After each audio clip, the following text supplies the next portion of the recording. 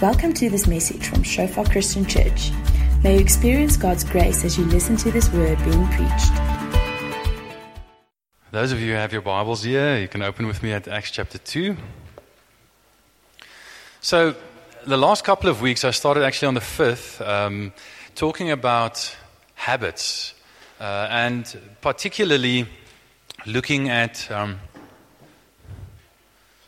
Acts chapter 2, verse 42, and looking at a couple of habits, discussing a couple of habits from that verse. And Acts chapter 2, verse 42 says, "And they devoted themselves to the apostles' teaching and to the fellowship, to the breaking of bread and the prayers." And we were talking about on the 5th of January, we spoke about a habit of learning. Firstly, when he talks about the apostles' doctrine, when he talks about they devoted themselves, it means they continually devoted themselves. So it implies a habit.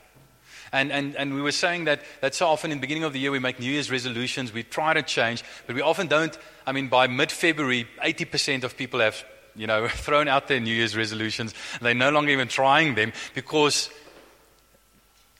they try and change their behavior. We often try and change our behavior, but without changing our habits. We don't incorporate those new behaviors as habits in our lives. Now, the early church had habits of learning the apostles' doctrine. In other words, a habit of learning, then of fellowship. In other words, habit of being together, habit of eating and remembering together. That's breaking of bread, and then habit of prayers, in other words, praying together. And that's what we're going to be speaking about this morning. But I just want to say a few more things about habits, because I really think this is a powerful concept. Last week I shared how habits are how we move from, unconscious incompetence, when we don't know about something, like you don't even know about riding a bike, to conscious incompetence, where you've seen someone ride a bike but you can't ride it, to conscious competence, where you can ride a bike but you really have to concentrate. I remember when I was small, my dad and them always remind me of this. I had a little dark blue bicycle, but a small one. I was probably 4 years old or so, with little white wheels, and we had a tennis court, and I was trying to learn to ride on this tennis court, and I was pedaling this bike, and my mum and dad and brothers were all sort of standing around cheering and screaming at me, and I was saying, "Shut up, I'm concentrating," just like only a 4-year-old can. But you get to that place of conscious competence. You can do it, but you have to concentrate. But then if you keep on going, you eventually get to the place of unconscious competence, where you can do something without even thinking about it. And that's pretty much the definition of a habit. A habit is something that you've done so many times that you don't really have to think about doing it. You do it automatically without thinking about it, sort of on autopilot. And in that sense, discipleship is getting to the place where we habitually do what Jesus would have done, the way Jesus would have done it. So a big part of discipleship, therefore, is learning new habits, getting rid of old wrong habits and replacing them with new right habits. And I just want to say that small habits make a big difference. Small habits really make a big difference. And the reason for that is because habits are cumulative. Think about it. It's quite obvious, but let me state the obvious just to show you the power of even small habits. The difference between, say, having a habit of, eating a donut every day, or having the habit of eating salad every day. You eat a donut, or you eat salad, you go and look in the mirror, you look exactly the same. There's no observable change at the end of the day. Next day, you eat a donut, someone else eats a salad, you go and look in the mirror, you still look the same. You don't see the difference. But after 5 or 10 years of every day eating a donut instead of salad, you're going to see the difference, right? Because the effect of that very small habit is cumulative. It builds up over time. Okay? But not only that, if you think about it carefully, small habits have a disproportionate effect. Okay, just let me give you one example, which my wife is going to say,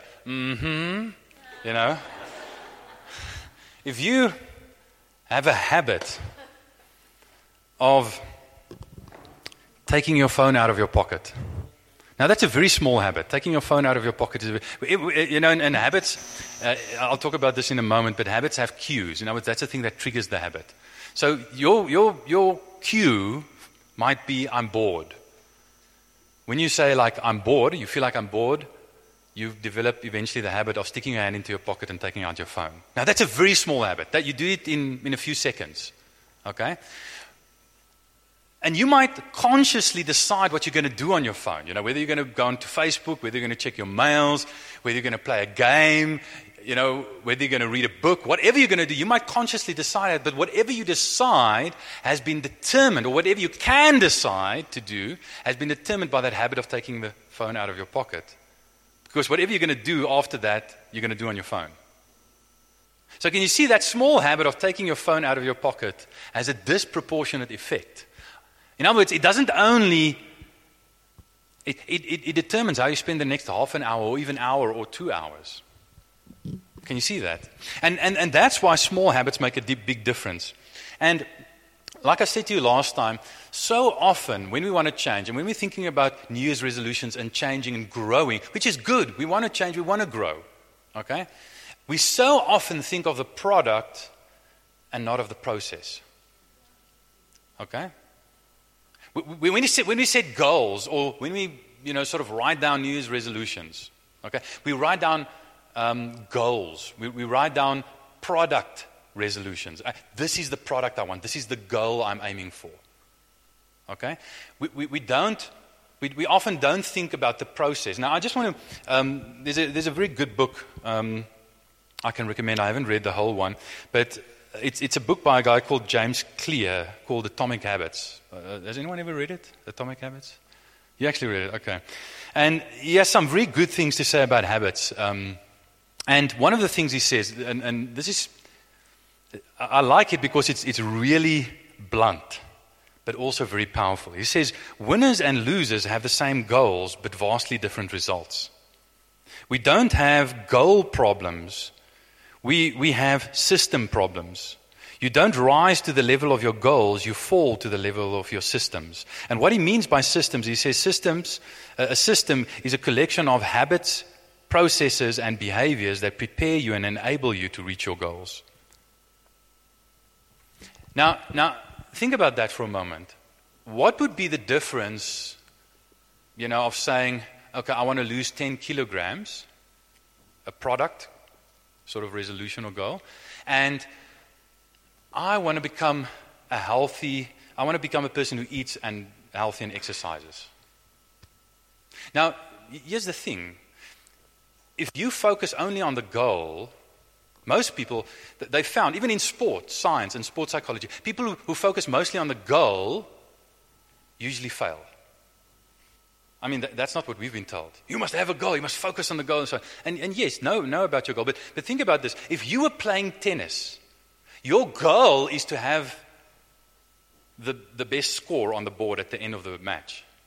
But if you play tennis constantly keeping your eyes on the scoreboard, at the end of the match you won't have the best score on the board. So it's great to have goals. What James Clear says is that goals are necessary but not sufficient. You need goals, but you cannot focus mostly on your goals.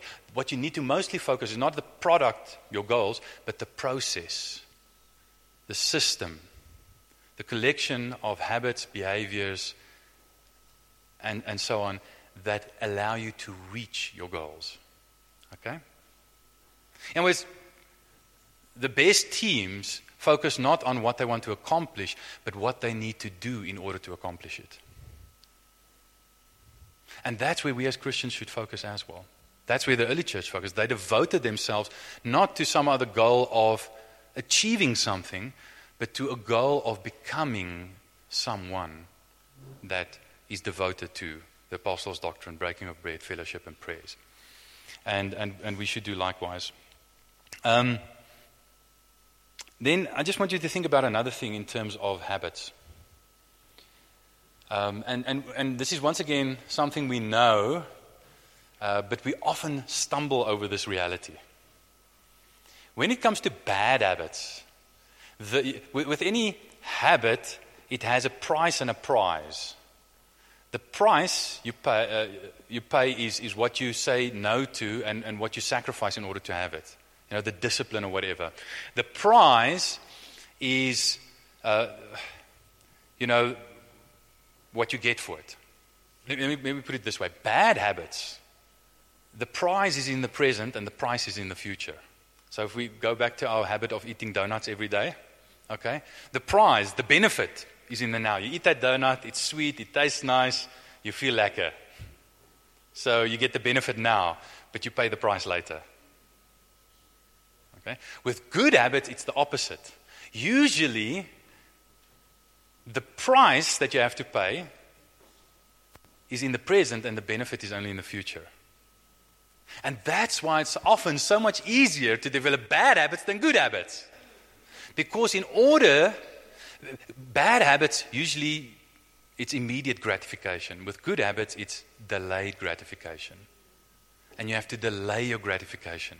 You have to pay the price now so you can get the prize later. You have to put in the effort, make the sacrifice now so you can get the benefit later.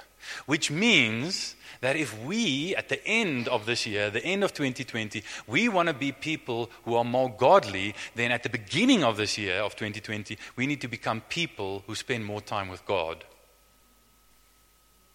in prayer. So, in that light, we're going to look at habit of prayer. And I'm not going to say everything there is to say about prayer. I'm just going to say a few things that I hope will be helpful to you.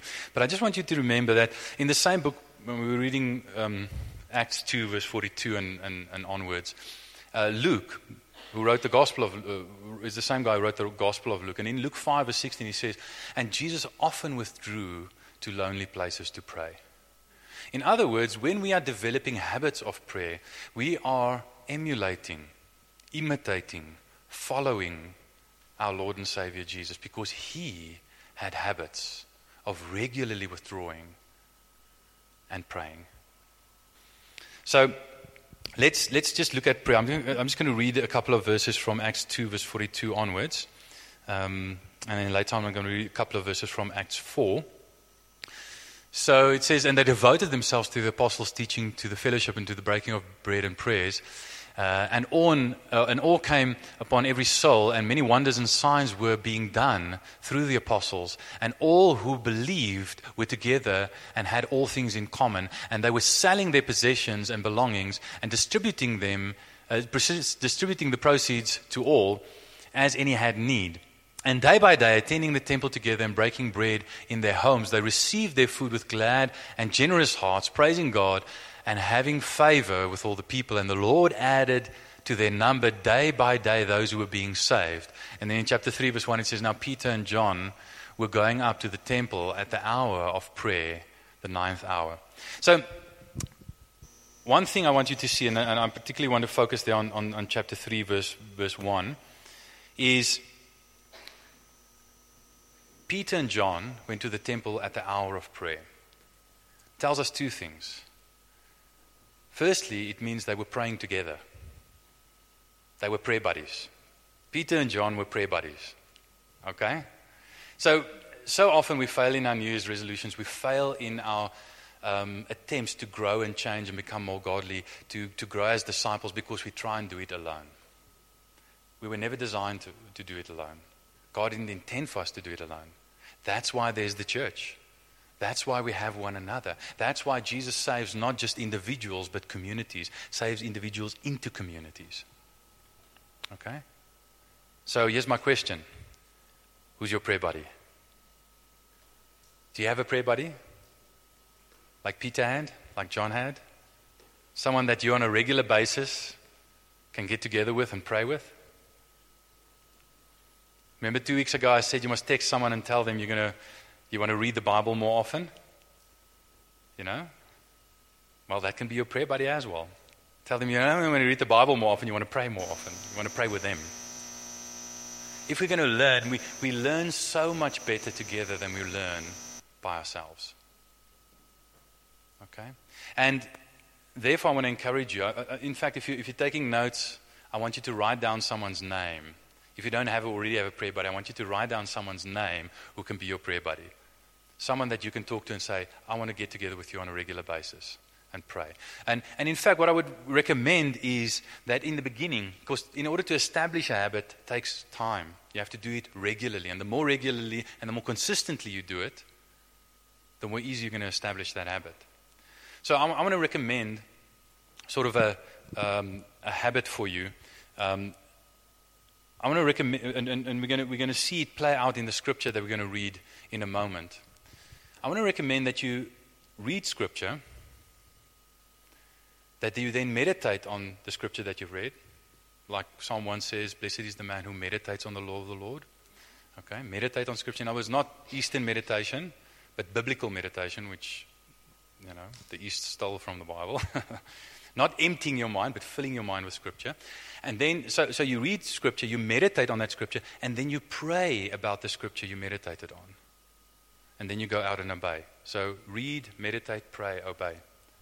Very simple. But do that with someone. Tell someone, for the next month, or even 2, I'm going to do this every day. Are you willing to do it with me? And then do what Peter and John did. I mean, one of the times, when did Peter and John pray?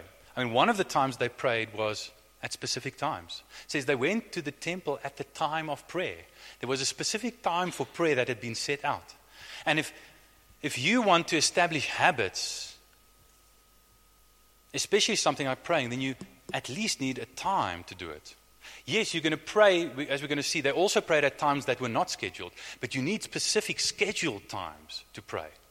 So set a time when you're not going to be tired, give God the best time of your day, when you're not going to be interrupted, when you're at your freshest, and when your buddy is available, and you guys can pray together. Or at least, if you guys can't pray at the same time, then say, okay, we're going to pray, and then we're going to phone one another sometime during the day, and just be accountable and say, okay, how did your prayer time go? Oh, actually didn't go. I pressed the snooze button. My old habit kicked in, and I pressed the snooze button. Tomorrow morning I'm going to phone you. If your alarm goes off at 5:30, I'm going to call you just after your alarm goes off and make sure you actually didn't, revert to the old habit, of the arm swinging, switching on, pressing the snooze button. Then we also see, and let me just read this from the next verses. Acts 4 from verse 23 says, when they were released. Now what happened was after this they were going to pray, and there was a guy who was lame from birth, and God used them to heal this guy. And he was running with them into the temple, and everyone was like gathering around like, what's going on? We know this guy. He's been begging at the temple gates for decades, and now here he is walking and dancing and going crazy. And Peter starts preaching and in the temple, and obviously the Pharisees and Sadducees and the members of the Sanhedrin, start getting their backs up and getting upset, and they sort of, bring them in, and eventually they threaten them. I think they flog them and then threaten them and say, you may not preach in this name, in the name of Jesus. And these verses sort of follow just after that. It says, when they were released, they went to their friends. Now, it's interesting. What it says there is they went to their own, literally, in the Greek. They went to their own people. I believe this was Peter and John's small group. So they had a specific, what they considered their people in the church. Okay, their very own small group. And think about this. If Peter and John were apostles who walked with Jesus needed a small group, then so do we.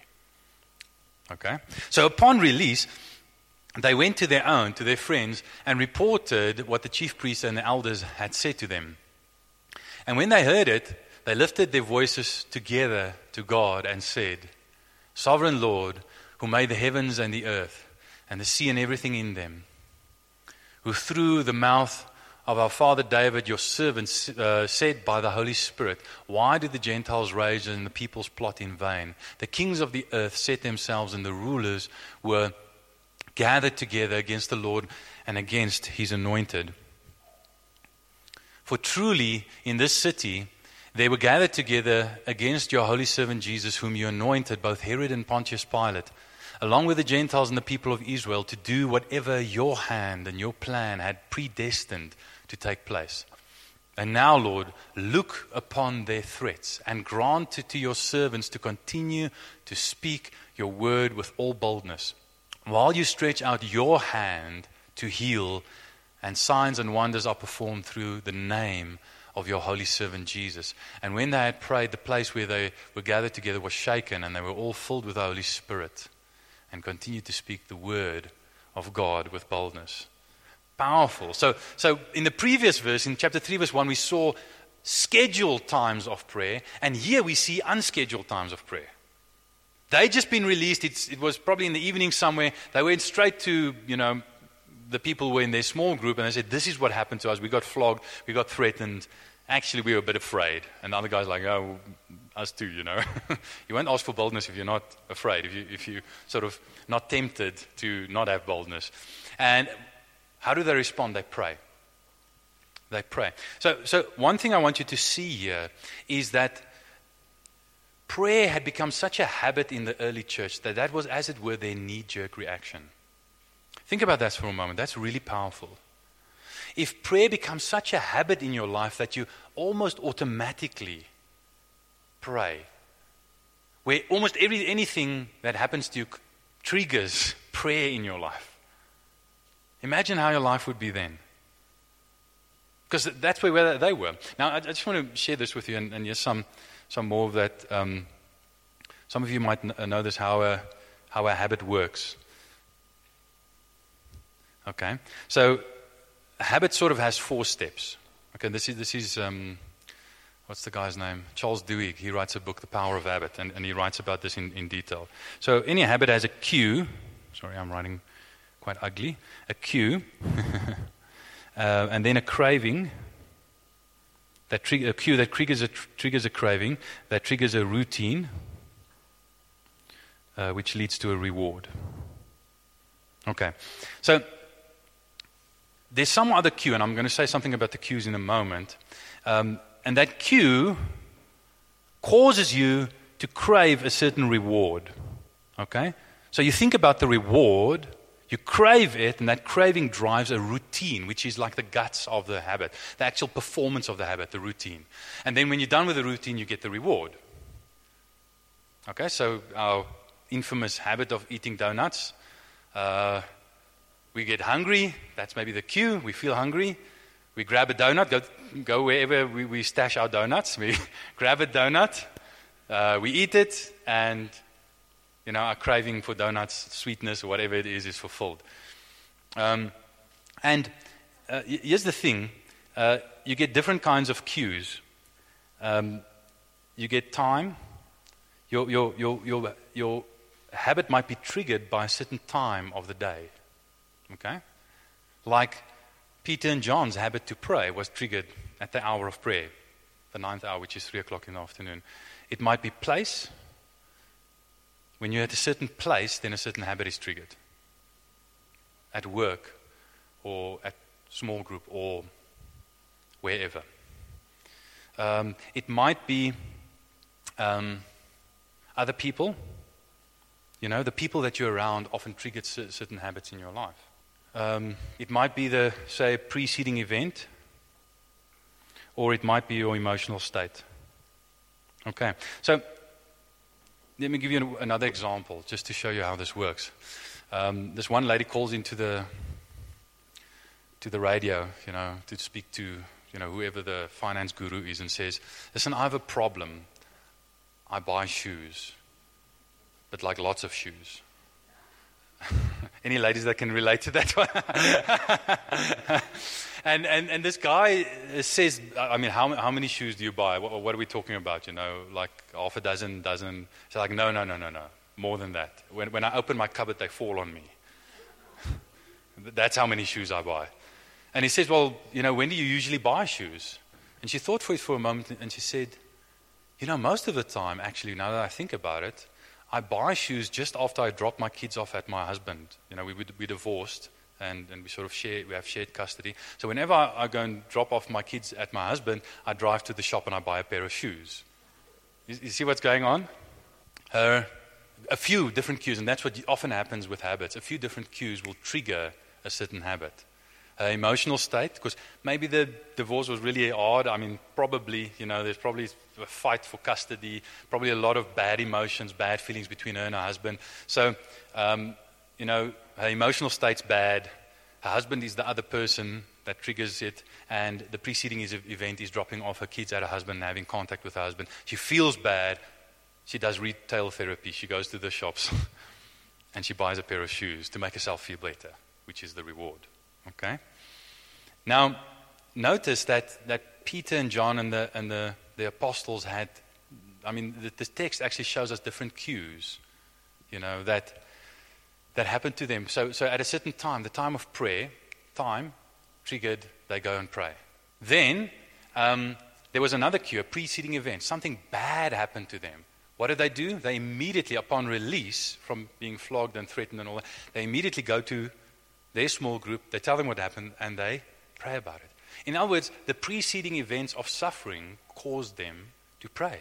That was the cue. Those were the cues. In other words, they had multiple cues that triggered the habit of prayer in their lives.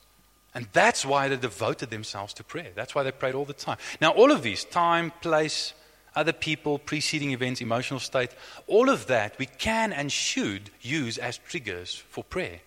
Imagine how your life will be if you're happy, you pray and you praise God. If you're sad, you pray and you call out to God.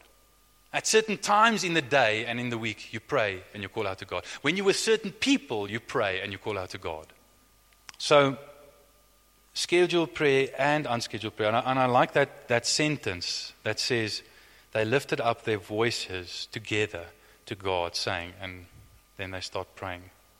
And the translation there is a little bit watered down, because when it says together, the word together there is not just our English word together. It's in one mind and in one purpose. They lifted up their voices in one mind and in one purpose and prayed together. So what I want to ask you is, have you trained yourself in prayer so that prayer becomes a knee-jerk reaction in your life? I'm not there yet. So maybe I should ask us, and probably very few of us are there, but maybe I should ask us, what are we doing in order to train ourselves to make prayer a knee-jerk reaction in our lives? One of the things I want to suggest is start with your buddy. Habits often develop easier when you start small. So often we think, okay, I want to develop a habit of prayer. Okay, I must at least put out an hour to pray. Okay, now, by all means, if you're praying an hour, you're doing well. But probably if you're not praying every day, first learn to pray every day before you try and pray an hour every day. Okay? It's like jogging. If you're going to learn to jog and get fit, it doesn't help. You're going to say, I'm going to jog an hour every day. You're going to do it for one day, and then on the second day, you're going to be so stiff, you might go out and then you're like, okay, that's it. I'm done. This doesn't work for me. My body and jogging are not made for each other. And, then you're going to start quoting scriptures like, just the ungodly run when they're not being chased, sort of justifying your lack of jogging from scripture,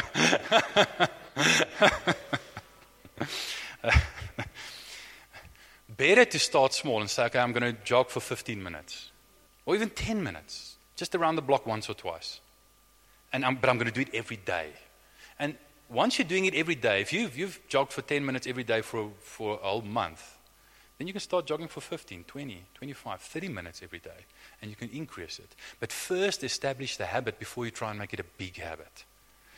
Habits are easier to establish when they're small habits. Okay? So I want to recommend, get a prayer buddy, and start small. But be consistent. Establish it as a habit in your life first, and then grow the scope of the habit. Okay? Another thing is, notice what they prayed. It's really interesting. They prayed Scripture. And that's where what Izan was saying comes in. And it's a quote from Tim Keller's book on prayer. He says, he actually quotes someone else. He quotes Eugene Peterson, the guy who wrote the Message. Bible. He passed away recently, I think in the last year or so. Yeah, I think he passed away. But he wrote the Message. But he wrote another book on the Psalms called Answering God. And in that book he says, a very good book, he says, prayer is not so much talking to God as answering God. And from that, Keller says that prayer, and this is his definition, and maybe this is the definition of prayer you can write down. Prayer is the continuation of a conversation started by God. In other words, prayer is not so much talking to God as answering God, responding to what God has already said to us. Prayer is not a monologue from us to God. Prayer is a dialogue between us and God. Prayer is the continuation of a conversation started by God. In other words, that means God wants to speak to us and God has spoken to us. And when we read Scripture, we recognize that God has spoken to us and we respond to that. We answer Him. We continue the conversation that He's having with us. And that's what the early church did. And that's why they devoted themselves not only to prayers but to the apostles' doctrine. So that they can answer God. So they could speak to God and have that conversation, that dialogue with God. And then also, notice how they prayed to God as He revealed Himself in Scripture. So, but they clearly knew Scripture, and they knew how to apply Scripture to their specific need. I mean, what was their need in that moment after they'd been released? They'd just been flogged, they'd just been threatened by the Jewish Sanhedrin, their leaders, to not preach in the name of Jesus. What were they feeling? Probably fear. Well, at least there were probably more things that they were feeling, but at least they were probably feeling fear. Okay? And you don't tend to ask for boldness unless you're tempted not to have it. Okay? So they probably had fear. So they were they knew Scripture enough to say, okay, our need is we have fear at the moment. What does Scripture say to us? And notice how they start speaking. They say, Sovereign Lord, who made the heaven and the earth and the sea and everything in them, who through the mouth of our father David, your servant, said by the Holy Spirit, why did the nations rage and the people plot in vain? The kings of the earth set themselves and the rulers were gathered together against the Lord and against His anointed. So they address God as sovereign Lord. In other words, they address Him as, you're in control. Yes, we're being threatened by leaders, but you are sovereign Lord. You're above those leaders, number one. And number two, you are in control, even of those leaders. Can you see where they say that later in the Scripture? In verse 28, they say, the leaders, Herod, Pontius Pilate, the Gentiles, the Jews, were gathered together to do whatever your hand and your plan had predestined to take place. So they are so confident in God's sovereignty that they say that even those who don't want to serve you end up serving you. Now, Charles Spurgeon says this well. I don't want to make too much of a deal about this, but I just feel I need to say this. He says, we all end up serving God, but it matters to us whether we serve Him like Judas or like John. Okay, so do with that as you like. But what they recognize is that both Judas and John were serving God ultimately. By betraying Jesus, Judas was serving God's purposes. By crucifying Jesus, by murdering, and this is the greatest sin in history, by murdering the innocent, righteous Son of God, the Jewish leaders and the Gentiles ended up doing whatever God's hand and God's plan had predestined to take place. And they were praying that, and they were basically praying it into their hearts and saying, in light of this, that God is the sovereign Lord, that He is so much in control, what do we have to be afraid of? They applied the Word of God to their hearts in prayer. And we would do well to do the same. So they did exactly what I was suggesting. Read the Bible, meditate on it, pray it, and obey it. It's that simple. And if we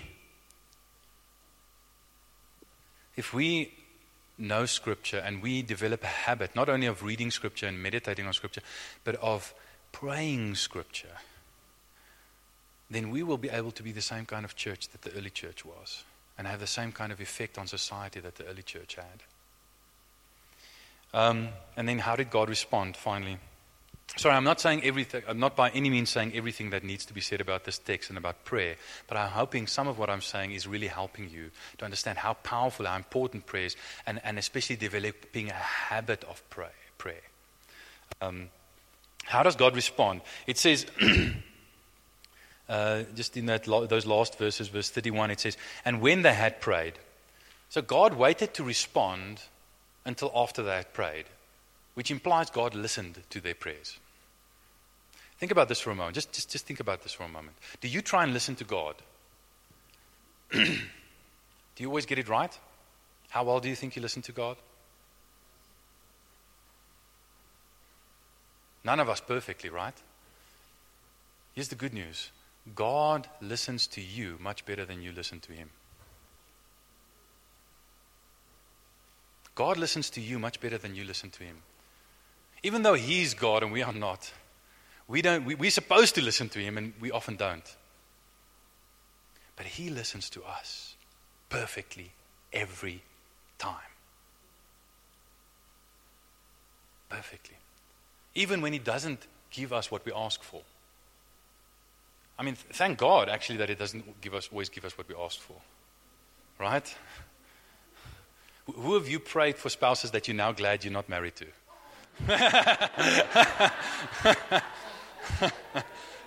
Imagine if God every time gave you what you asked for. Your life would be a mess. I mean, those of you who have kids, do you always give your kid what they ask for? Oh, Daddy, I want a donut. Oh, yes, yeah, have a donut. I'll have one too. Because that's my habit. You know? No, you don't. But what do you do when your kid asks for a donut, just before lunchtime? What do?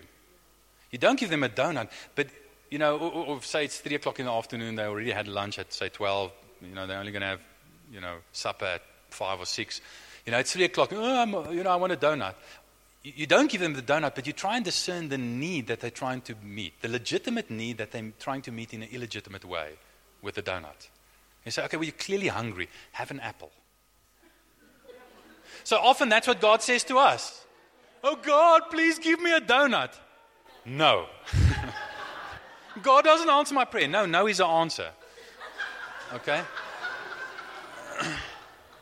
God says no, but then He says, have an apple. In other words, He gives you not what you want, but what you need. Okay, but God listens to us. I think that is so encouraging. To me, that is so encouraging.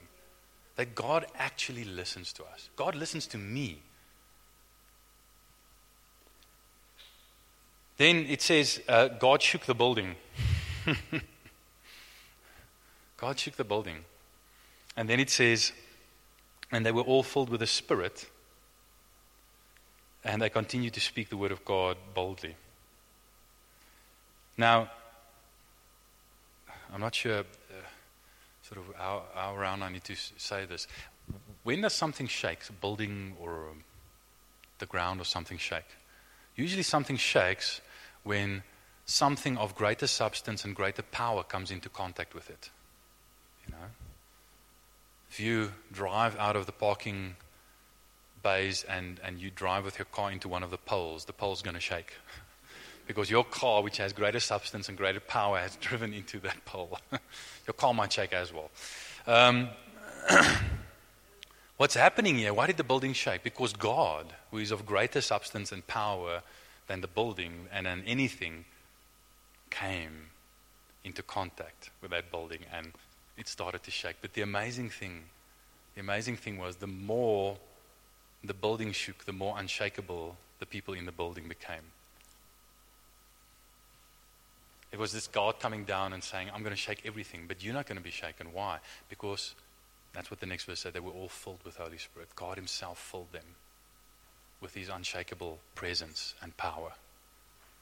Now, this is just a bit of a question that you should be asking. And when you want to read Scripture intelligently, you're going to have to ask questions like that. If you've been reading the book of Acts, you would have read in Acts chapter 2 on the day of Pentecost, and they were all filled with the Holy Spirit and spoke in tongues as the Spirit gave them utterance.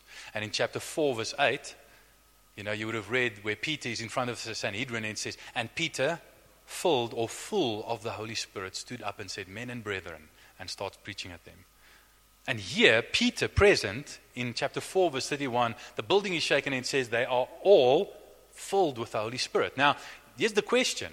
How can someone who has already been filled and who is full be filled again?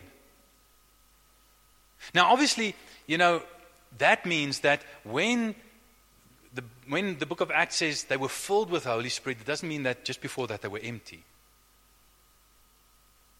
Okay, it doesn't mean that they were empty. Not by a long shot. That's not what it means. Because that's what we're tempted to think it implies. They must have been empty in order to be filled. No. It says earlier in the book that a few times of Peter that he was already filled and that he was already full. So, how can someone who's already filled and already full be filled more? Well, one way is if you pour out, if the Holy Spirit is like a substance that you can pour out, so you become more empty, so that you get you're full, and then you sort of get poured out, and you get empty, and then you get filled again. If you increase the size of the vessel.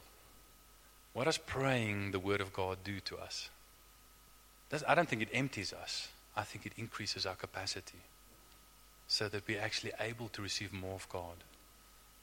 Because there's always more of God to receive in our limited capacity. So I want to encourage you. That's another very good reason to pray. Because prayer actually increases your capacity. It makes you a vessel with a bigger heart, a bigger capacity to receive God's presence, God's Holy Spirit, God Himself.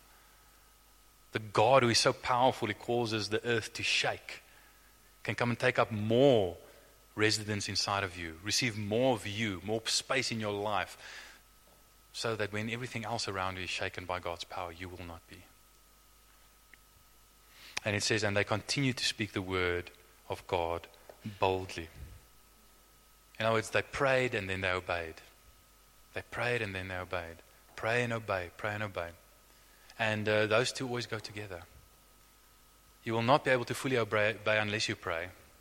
And if you truly pray, you will. It will cause you to obey. And this is the very thing that the Sanhedrin and the leaders of Israel told them they may not do. They say, we forbid you to preach any longer in His name. And we're going to flog you. And flogging was like a serious thing. They, whipped the skin off their backs. That was serious. And they were afraid. That's why they prayed. And then when they prayed, they had boldness to do the very thing that the Sanhedrin forbid them to do, but which God had commanded them to do. In other words, we must not think that what God has commanded us to do we will not experience resistance to it. We will experience resistance to it. The world will resist it. Our flesh will resist it. The devil will resist it. And only by praying will we be able to break through that resistance and actually obey what God has told us to do. So in that sense, you can almost say that the habit of prayer is a key to all the other habits. Because when you pray, it enables you to obey. The better you pray, the better you will obey. It'll change ultimately everything else in your life too. So I just want to end off with some practicals. I'm actually just going to read them from this. If those of you, maybe last week you received this. Is just the first quarter little booklet that Shana made for us. Thank you, Shana.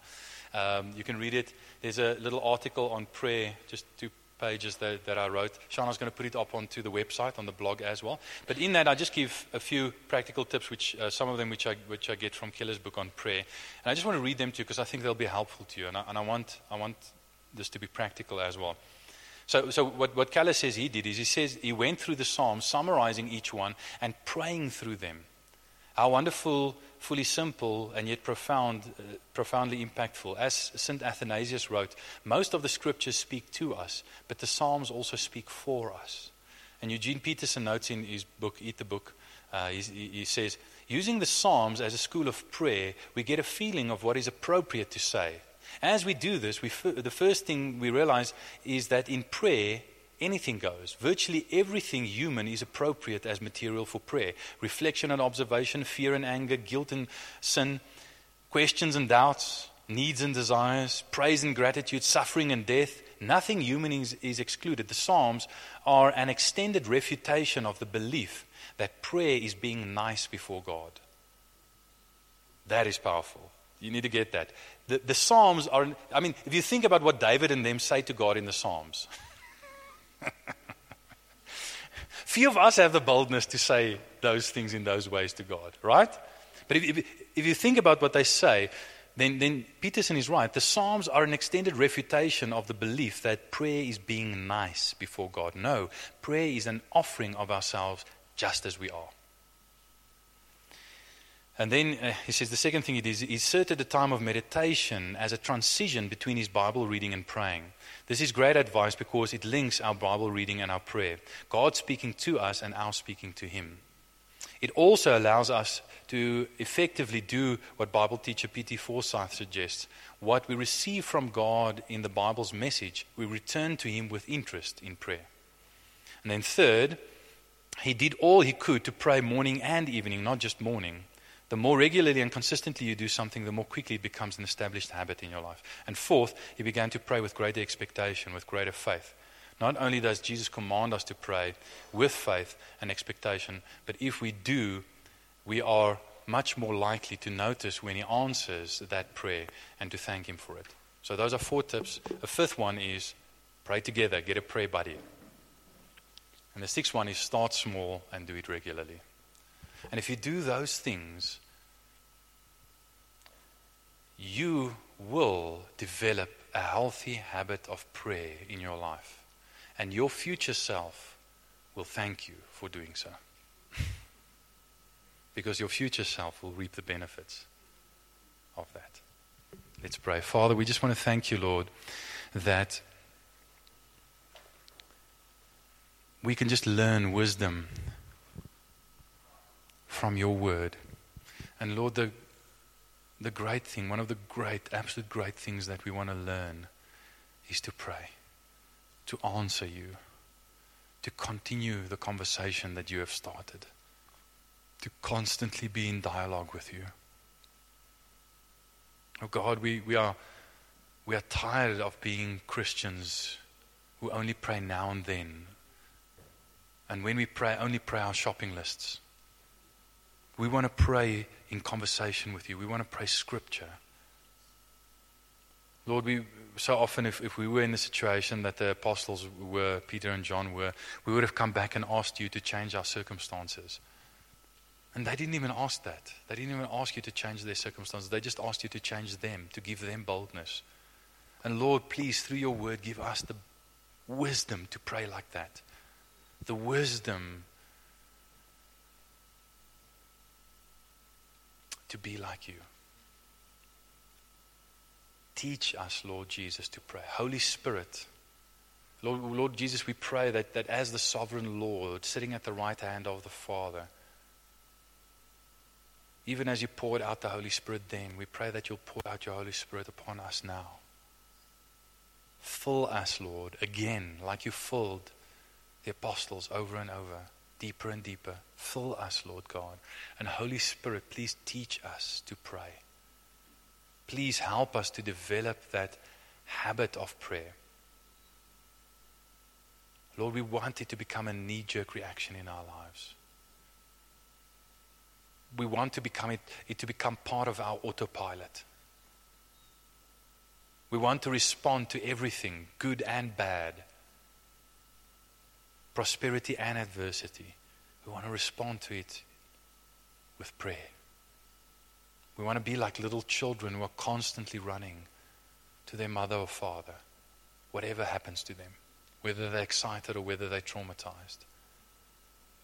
Lord, Holy Spirit, help us to become such children, because we really need to be. We are less in control than we think we are. But the world and the rulers of this world are also less in control than they think they are. And you are more in control than we realize. And therefore we pray to you. In Jesus' name. Thanks for listening to this message from Shofar Joburg. May the grace you receive produce God's greatest glory and your greatest good. For more information and sermons, please visit our website at www.shofar.joburg.